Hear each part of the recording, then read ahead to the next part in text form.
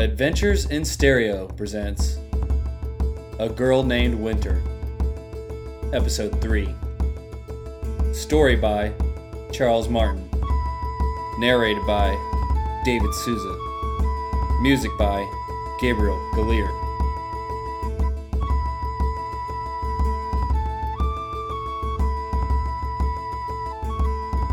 The mother of the Whitherly Irish Triplets didn't approve of the type of stories their father read them aloud at night.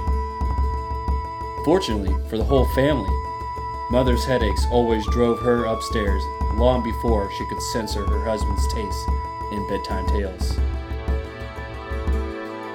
As the yacht crumbled beneath the sisters, one particular story came to Tabitha's mind.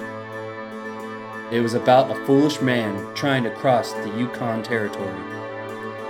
He couldn't overcome a harsh blizzard and died of hypothermia. His poor dog strayed as long as he could. So many people died in the stories their father read them. That revealed something about their father that Winter didn't quite understand, but was certain it was important. Tabitha thought the stories were exciting and instructive. Lucy was always too busy doodling to listen and often fell asleep halfway through.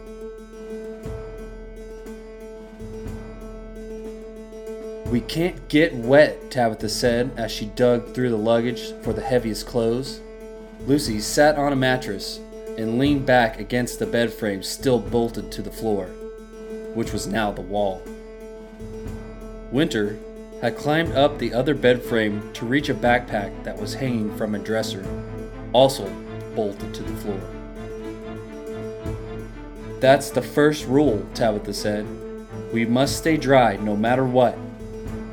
We need to find matches or lighters or anything that can start a fire. Food and water also, but we need to pack light." "Can't we call someone?" Lucy asked as she twisted a sweater into knots for no reason other than to calm her nerves. "There are people with radios that can find us, right?" "The radio is dead," Tabitha said. "We don't have a way to contact anyone. We're going to have to walk." "It's so cold," Lucy said, gazing about the cluttered cabin. "It's so cold, and there is nothing anywhere for miles. Just snow.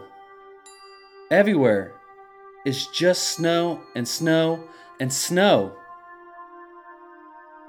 Winter dislodged the backpack and let it drop to the ground. Winter climbed down, picked her way across the wrecked cabin, then pushed open the broken door to the closet. She fished through the pile of clothes on the side of the closet and pulled out a long, heavy fur coat. She walked it over to Lucy and put the coat over her shoulders.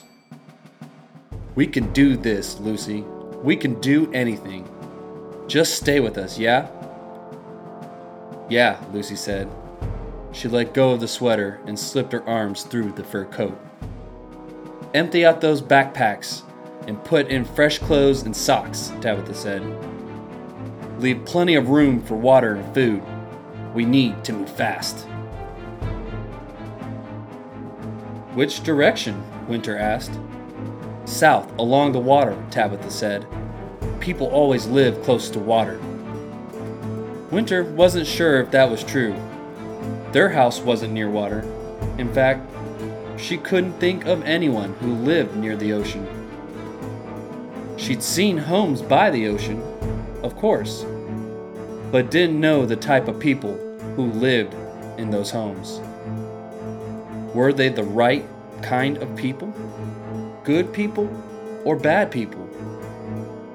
Without their parents to protect them, they need to find the right kind of people. "Should we sleep before we leave?" Winter asked. "No," Tabitha said. "Do you remember the time we stopped at that wreck and they were pulling people out of those cars? Dad said that you have to get away from the car in case it catches on fire." "Oh, I guess that makes sense, Winter said. But can the boat burn if there's snow around it? Lucy asked. I don't want to find out, Tabitha said, zipping up her backpack, slinging it over her shoulder, and crawling over luggage to get to the door. Keep packing. I'm going to find some supplies.